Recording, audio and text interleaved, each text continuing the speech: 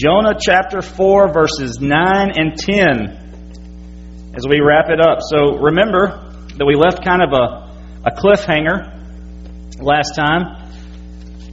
Back in verse 4 of chapter 4, God asked Jonah, is it right for you to be angry, just in general, primarily about the repentance of Nineveh? This time, he asks Jonah if he's right to be angry about the death of that vine. And instead of staying quiet like he probably should have, like he did the first time he was asked a question like that, Jonah said, absolutely, it's right, and I'm angry enough to die, he tells him. And then we get to verse 10. So the Lord said. Now, if you look back through the book of Jonah, you're going to find that God had not said much to this point. He hadn't been real talkative. I mean, you go to some of the other prophets, especially like Isaiah or some of those, man, it's just all about, and God said, and God said, and God said, and most of the book is God talking. Jonah is not like that. God says relatively little in this book. He gives two commands. Chapter 1, get up and go to Nineveh. Beginning of chapter 3, get up and go to Nineveh.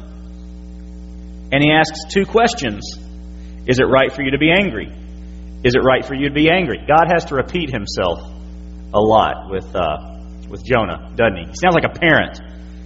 Did you hear me? Let me say it one more time. Go clean your room. Right? That's how it's sounding now.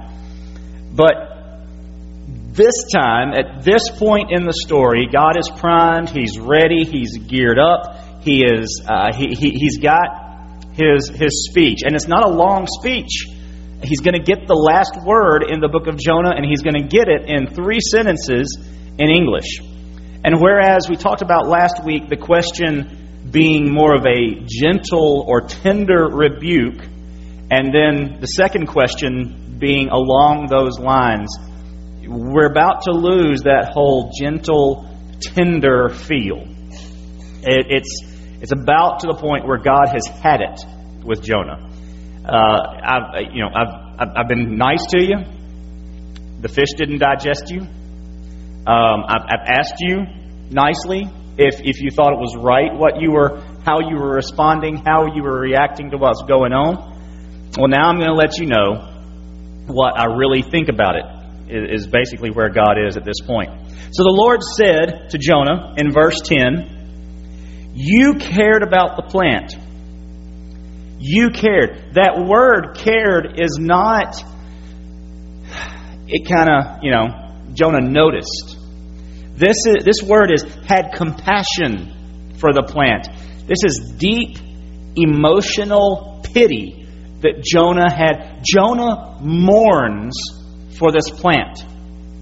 I have in mind the family whose little child's goldfish dies. And so they stand around the toilet and they have a funeral service as they flush the goldfish, because it was a big deal to the kid. This 25-cent fish, well, we've got to make a big deal because, well, Goldie's dead. That's the kind of reaction that we get from Jonah. But isn't it fitting? He's acted like a child the entire way through this story, to the point where God is having to repeat things to him twice. I mean, that is the image we have of Jonah, is this petulant child who will not hear the command of his parent, will not obey his parent, will not respond to his parent the way he's supposed to. And he's got this emotional, this pity, this mourning over this plant that eventually grows to anger. He's mad that this plant has died. Now, clearly part of that is because he benefited from the plant's existence. So he's mourning that. But that's not just the word. He's not just upset that he's hot. He is actually showing pity on this vine. And God says, you cared about it. And you cared about your compassion, your concern, your pity are completely misplaced, he tells him. Because he goes on to say, You did not labor over it. You didn't grow it.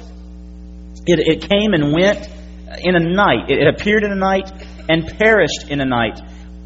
This wasn't Jonah's plant. This wasn't Jonah's garden. This wasn't Jonah's doing at all. He spent absolutely no effort on this vine. He didn't plant the seed. He didn't bring in the water. He didn't prune it. He did nothing to this plant. And as a matter of fact, the phrase appeared in a night and perished in a night is a testament to the insignificance of this vine. It only lived a day. It was nothing. It was a typical desert vine that grows fast and dies fast, especially when there's a worm that's been appointed by God to kill it. It was nothing. And here is Jonah sitting in the middle of a desert, mourning the loss of this insignificant vine. Do you have the image? I like the picture, and you can just see it up there behind the words. It's blurred out here a little bit. But he's sitting under this vine, and it's green in the picture, but once it's gone, God's just asking him, do you see? Do you understand yourself? Have you committed any self-reflection to what has just gone on over the last day? Well, Jonah had not, and he's not going to wait for an answer or a response.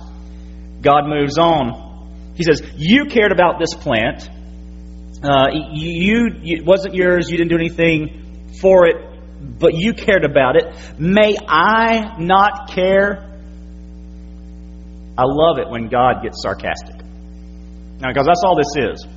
This is sarcasm from God. God is asking permission from Jonah to care about Nineveh. And he's going to make clear why he should care about it.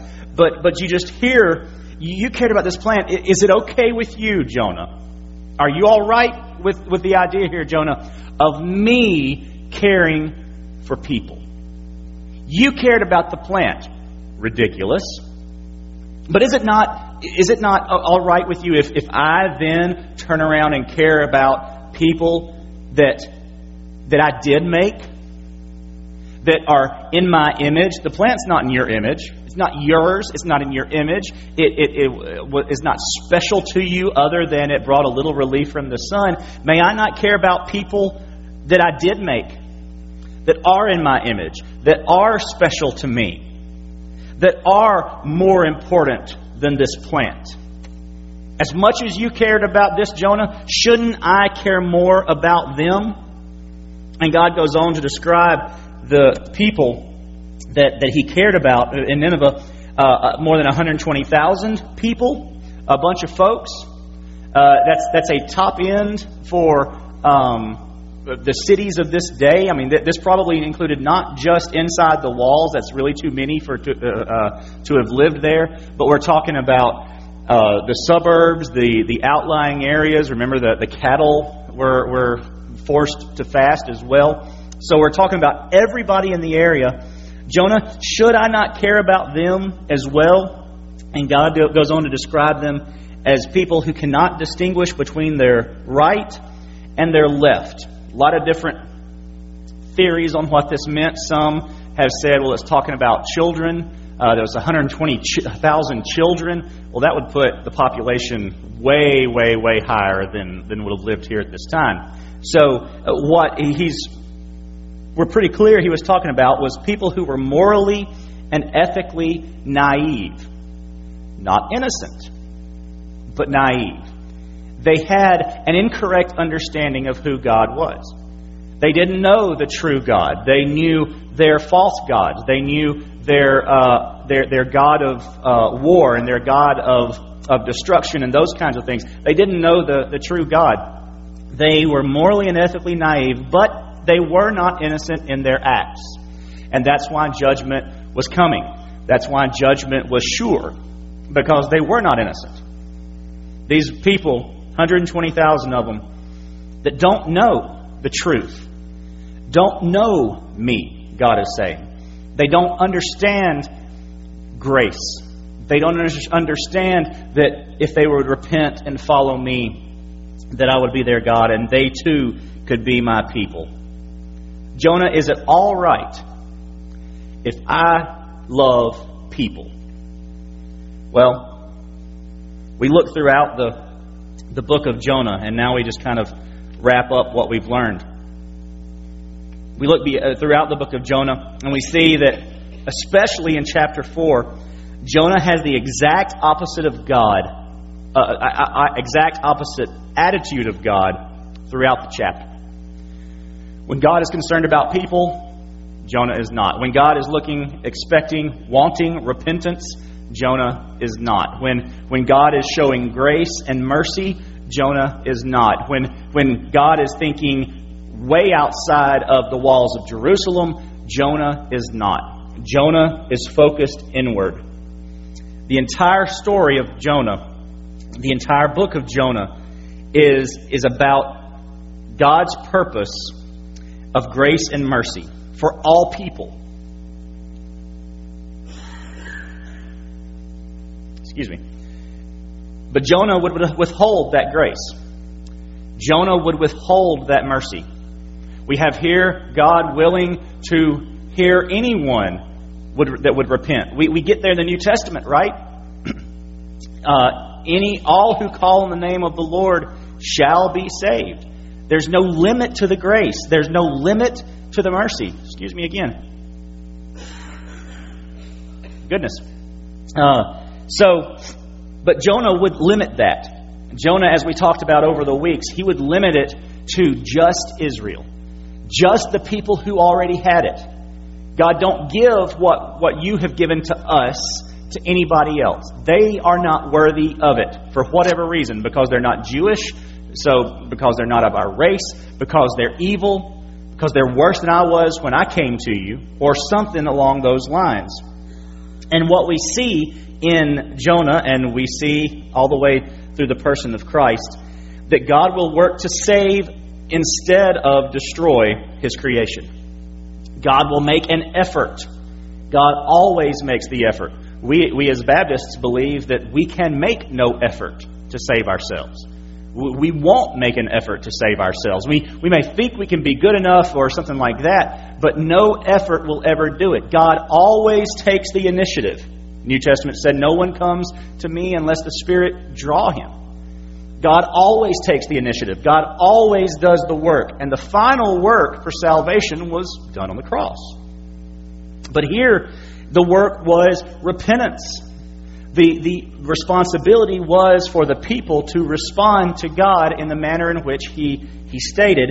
And He will always send His prophet. He will always do the work to save instead of destroy if the people will give opportunity. Jonah did not like that. Jonah did not like the fact that it was available to everyone and not just those whom he thought worthy of receiving it. The question then becomes, and the reason, and Stan got to talk about it a little bit last week before we ended, the last question. Jonah ends in a question. Now, if you have the NIV, it actually ends in the wrong order. The question is, the first part of the question is, may I not care?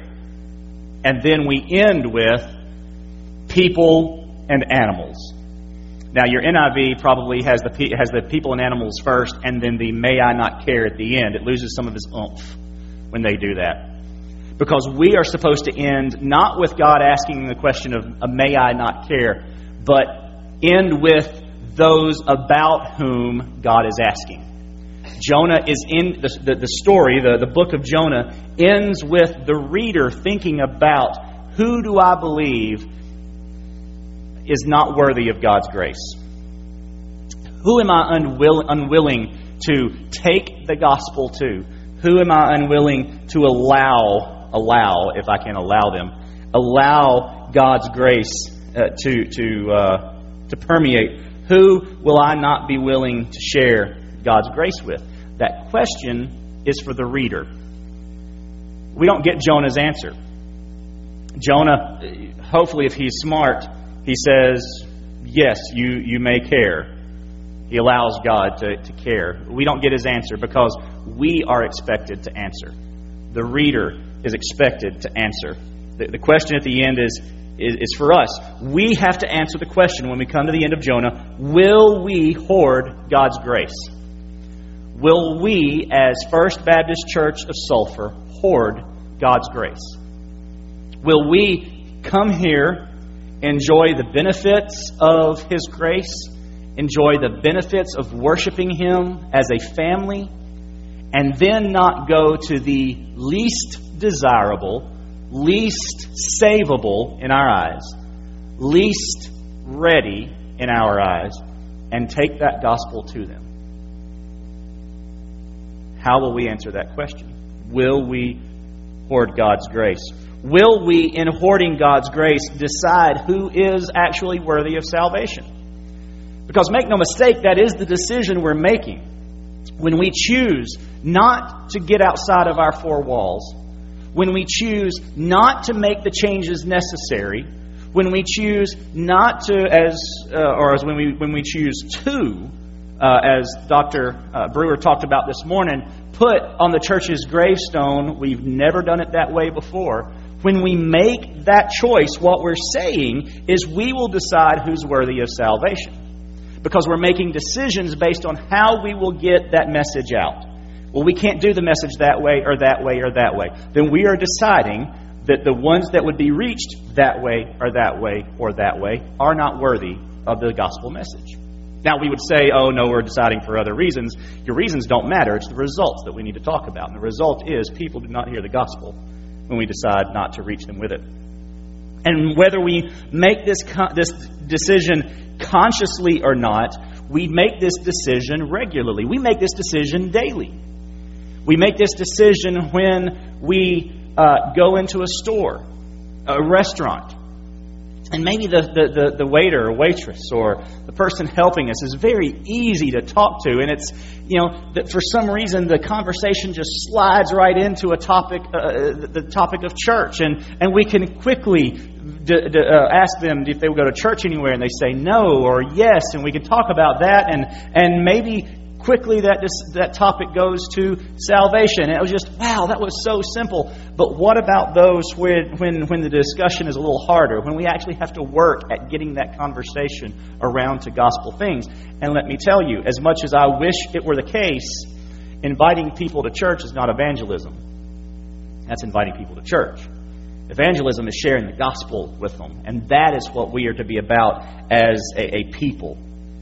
So even though we may not even be thinking that person is not worthy of the gospel, we may make the decision, well, that person, they wouldn't want to hear the gospel. I mean, look at the tattoos. Look at the piercings.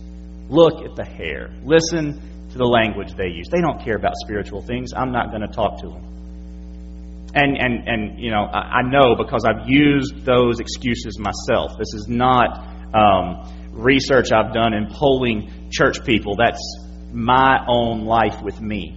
They wouldn't care about that. I have made the decision. I have made a judgment call on who is deserving of hearing about God's grace. And I'm Jonah. As soon as I have decided that person would not care or is not worthy, I'm Jonah. And I have hoarded God's grace and saved it for myself. One theologian put it this way.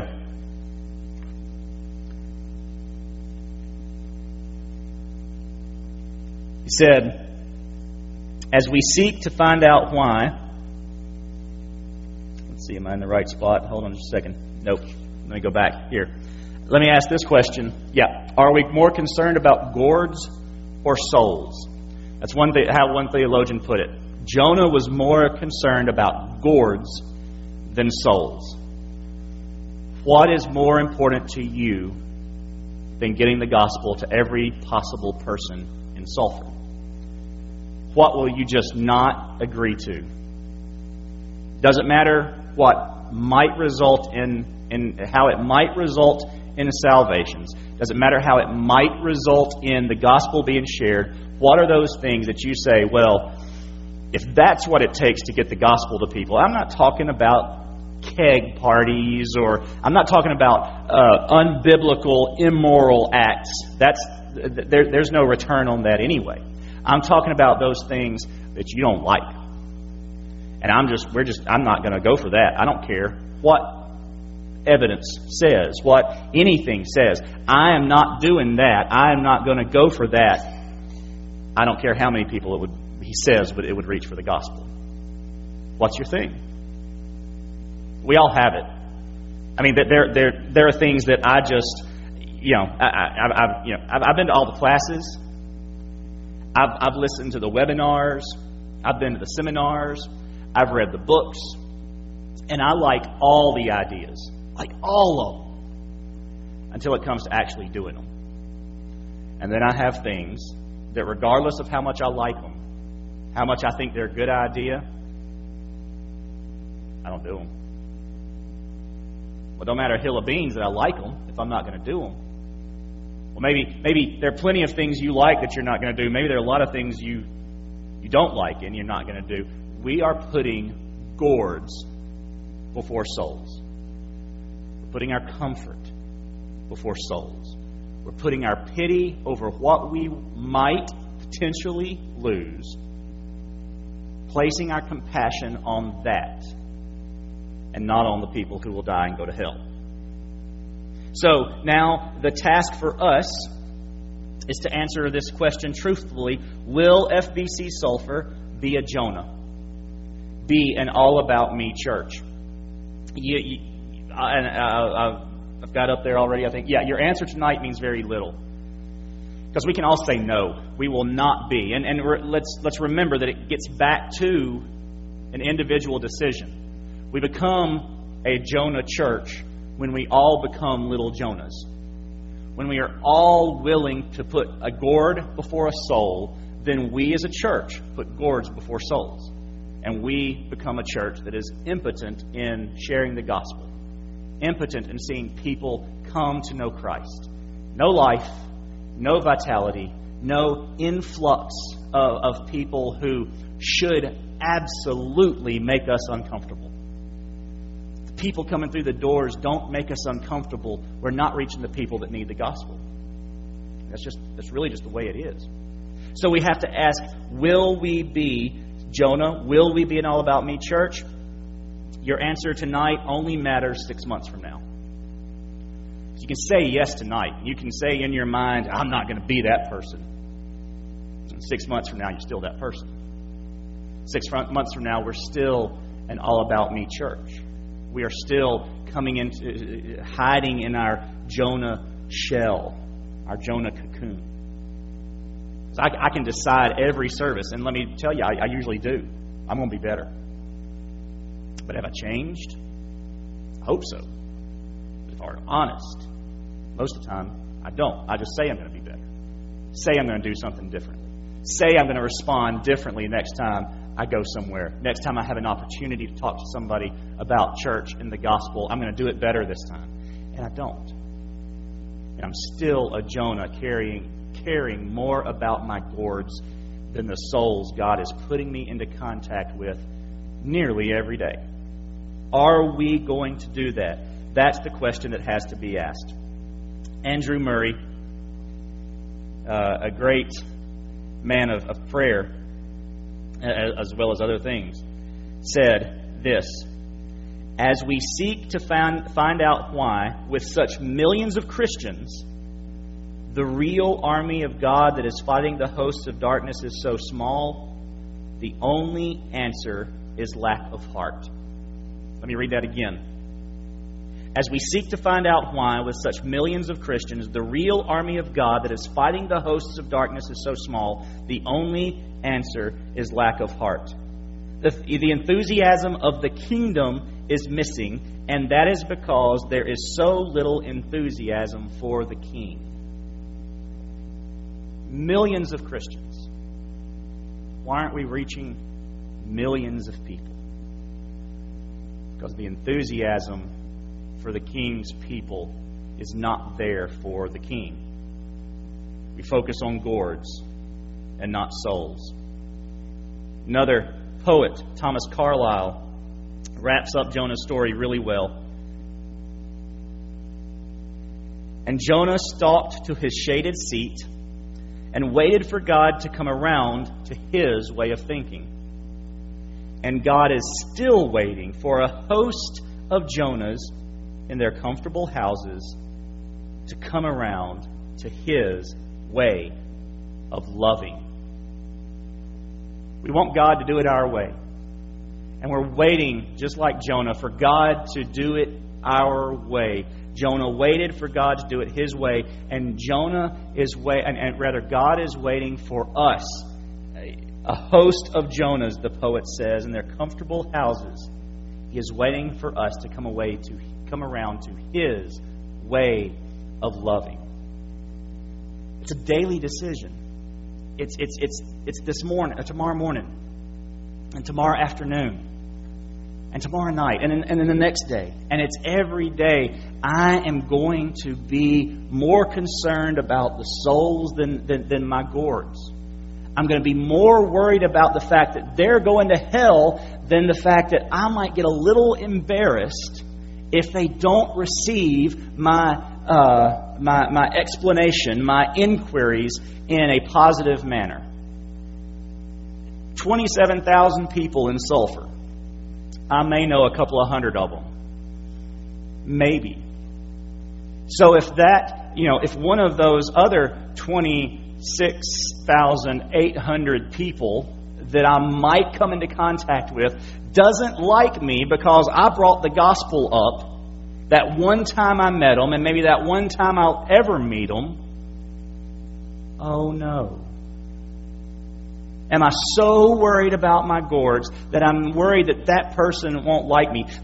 You want to know my burden in sharing the gospel? You know why I don't? Because I want people to like me. And some of y'all are thinking, ain't no way. No, really, it's it. I want them. I hate the idea of people thinking I'm a Jehovah's Witness type, a Mormon type.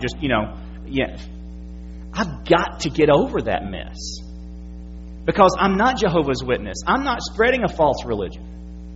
I'm not Mormon. I'm not spreading a cult. I'm a follower of Jesus, and I have the only way to heaven. And I'm worried about what they think of me when I start talking about the gospel with them.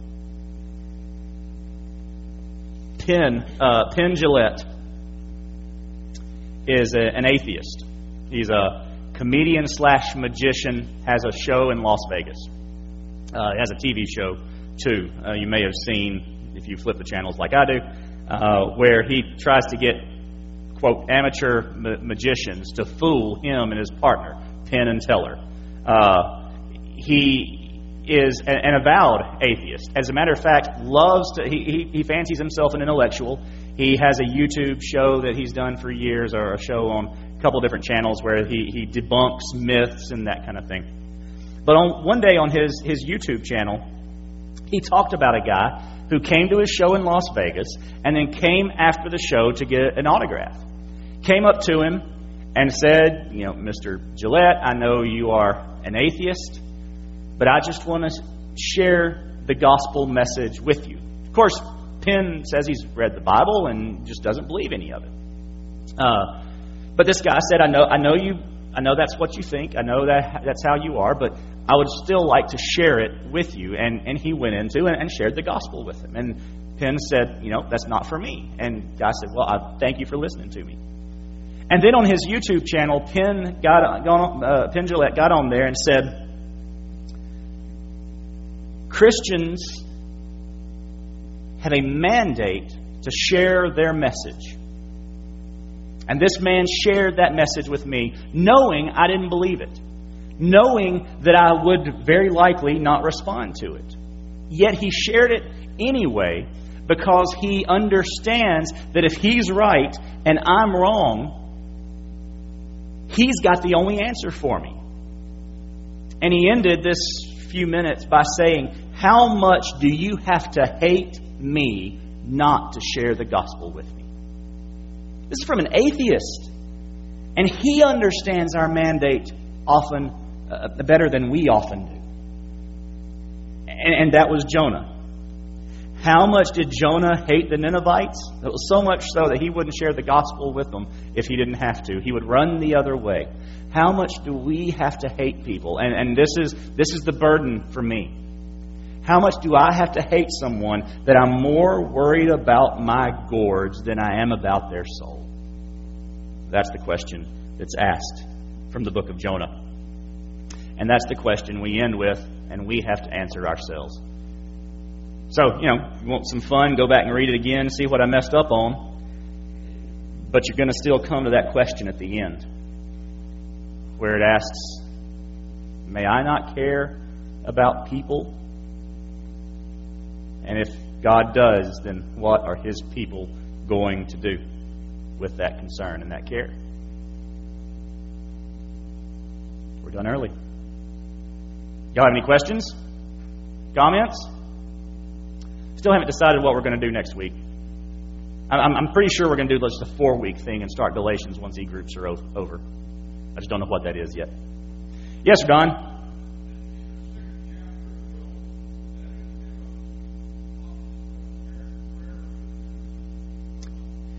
He asked if second chapter would be a prayer of repentance. Let me think back to when we were discussing that.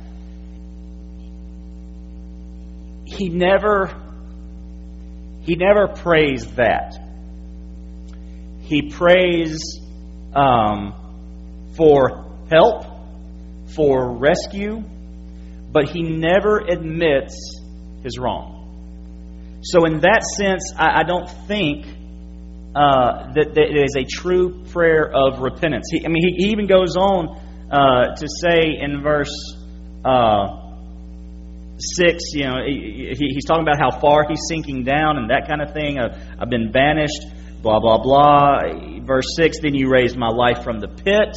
My life was fading away, and those who cherish worthless idols abandon their faithful love. He admits that God is the only one who can save him.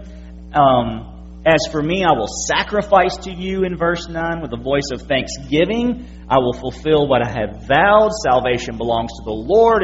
It's very high praise. It's very worshipful, and it is never repentant.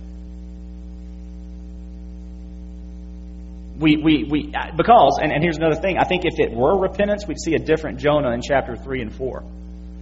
But we see the same Jonah in 3 and 4 that we saw in 1. Even after all that, we see an obedient Jonah, but we don't see a repentant Jonah. We don't see a change of heart toward the people of Nineveh.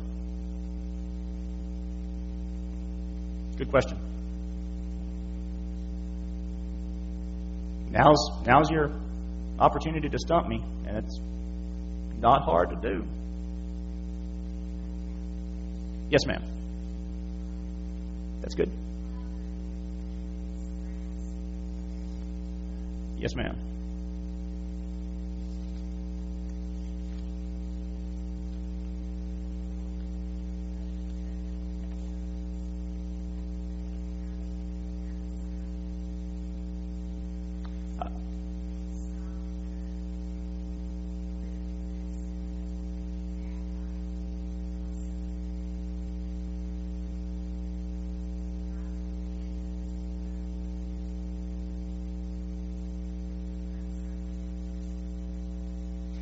Her comment is, how can we, in answering this question, how can we go outside the church and show love when inside the church there's critical spirit, gossip, backbiting? We're not even showing it to each other. How can we show it out there?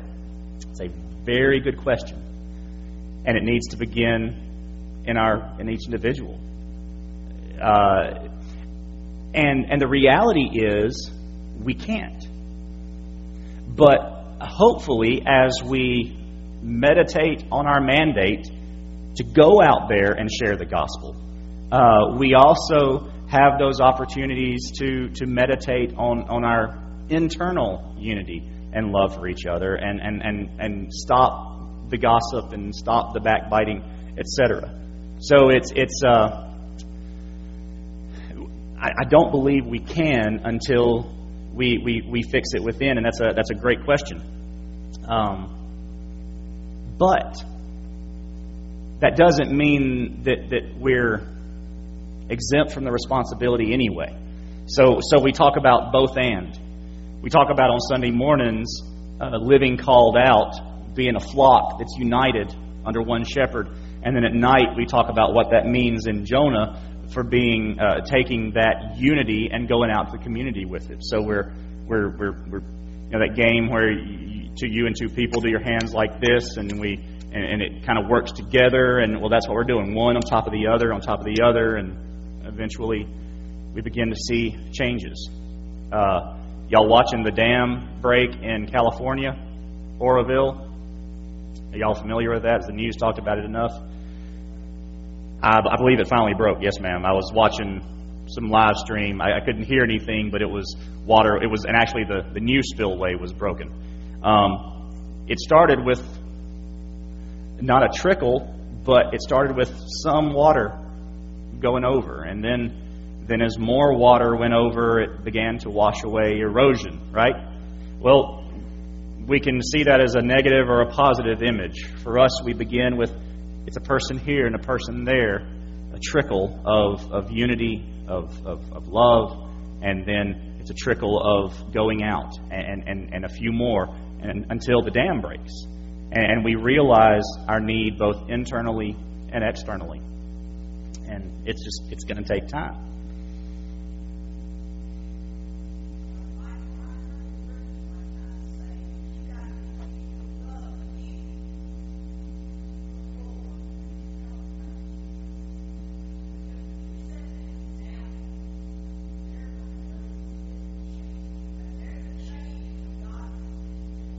Yes, ma'am.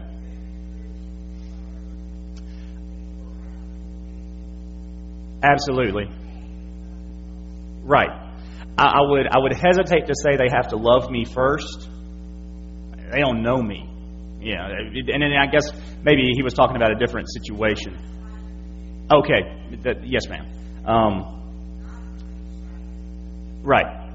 But I will take that even to a complete stranger and say, if your situation immediately prior to sharing the gospel with somebody, talking with somebody across the counter at a store, I can't believe those people, stupid people, ugly.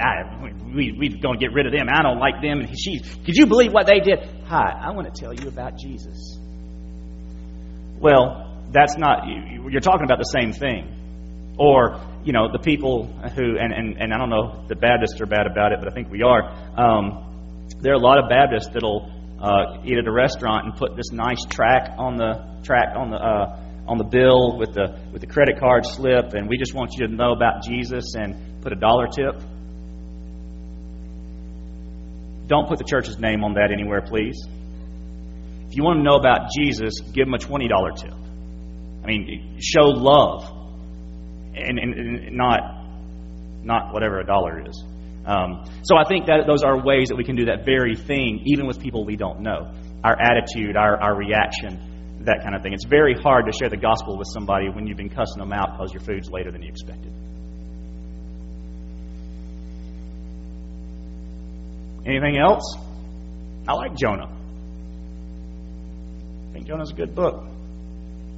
I mean, if you like to be convicted and stuff. I know we all like that, right? All love having our toes stepped on.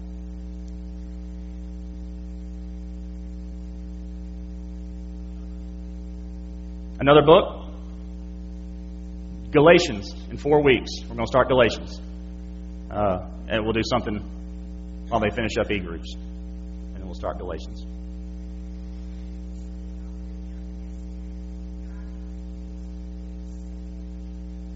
He does, and she said it's neat throughout the Old Testament. God continues to use sinful people. New Testament too. That's the beauty of it. That we don't have to be perfect, and some of us are worried that we do. Well, I don't have the best reputation. I can't share the gospel. Yeah, you can, because that's part of your testimony. Part of your testimony is, look, I still struggle with this in my life, and yet Jesus saved me anyway. Because I used to think I had no testimony. I believed that because I got saved when I was 9 years old, and I've I've had a few alcoholic beverages in my life. I mean, I tried smoking in high school and didn't like it. First time I smoked a cigar, it made me sick, so I was done with that mess. So I never rebelled really against my parents. I never went out and snuck out at night. I mean, I was a good kid, mostly. I think my parents would say that, maybe. So when I got to be a college student, I'm like, I have no testimony. I hear about these people talk about how, they were on drugs and all this stuff. And I'm like, that's not me. And I had someone who had been anorexic and bulimic and missed out on the Olympics in 1984 because of her issues. She was actually on the cover of Sports Illustrated in 1984 before the Summer Olympics. She was our gold medal hopeful. She said, absolutely, and not just me, other people in our college Bible study had this same opinion. She said, absolutely, y'all have a testimony because you are proof to me that God can save us from things. You are proof to me that when you give your heart to Jesus, He does change you. He does hold you. He does protect you. Certainly, we have to make some decisions on our part, but they saw in us that God can and does pull you away from things that you shouldn't be involved in.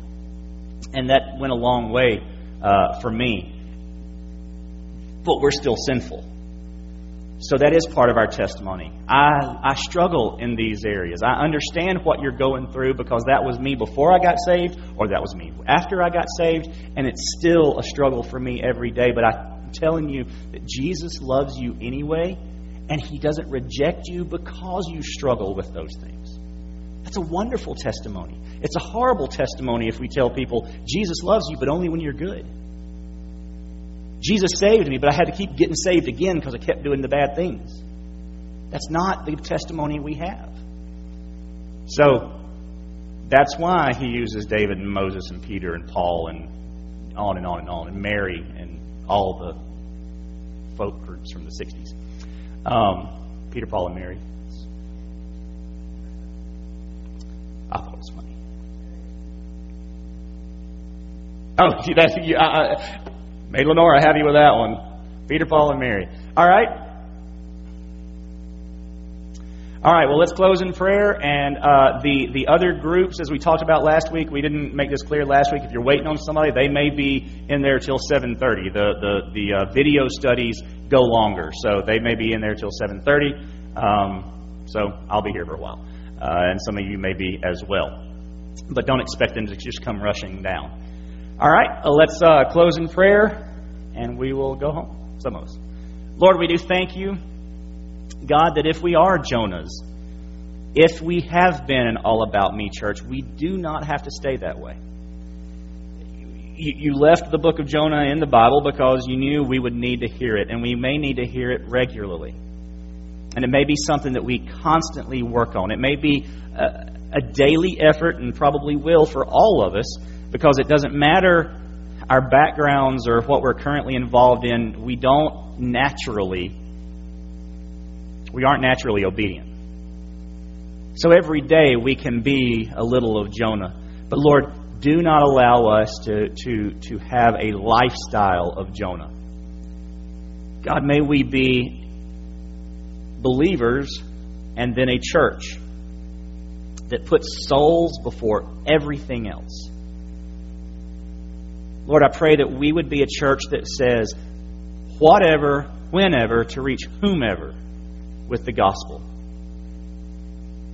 And if it's uncomfortable, outside of our realm of vision, outside of our comfort zones, outside of our natural thought process, outside of our neighborhood, outside of our socioeconomic group, outside of our race, outside of our beliefs about morality, wherever it is, may we look at that individual and say that is a person made in the image of God, whom God loves, who deserves the grace of God. Not deserves, none of us deserve it, but whom God wants to save. who is a potential, not just creation of God, but child of God. God, may we never put our gourds before souls. May we never put ourselves before your mission, your calling. May we never get so comfortable in our own salvation that we hoard it for ourselves and don't share it with others. And God, begin in me. Change me. Lord, may every prayer in this room be, change me. We can all think of people that need to be changed. But if we focus on ourselves, God, we will be a church that is powerful for you. Powerful in your kingdom. We will have people coming, giving their hearts to Jesus. We'll have these baptismal waters stirred weekly because we care more about everybody else than we do ourselves.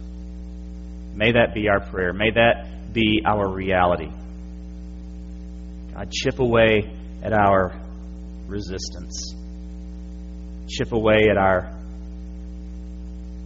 pride. Chip away at our arrogance. Chip away at our sinfulness. And replace all that with a heart soft for the lost that is willing to say, whatever it takes, I'll go. May that be our prayer tonight. Thank you for your word that continues to speak thousands of years later. Because, you set it up that way and you're God and we're not. Thank you for your Son that saves us. We pray these things in Jesus' name. Amen.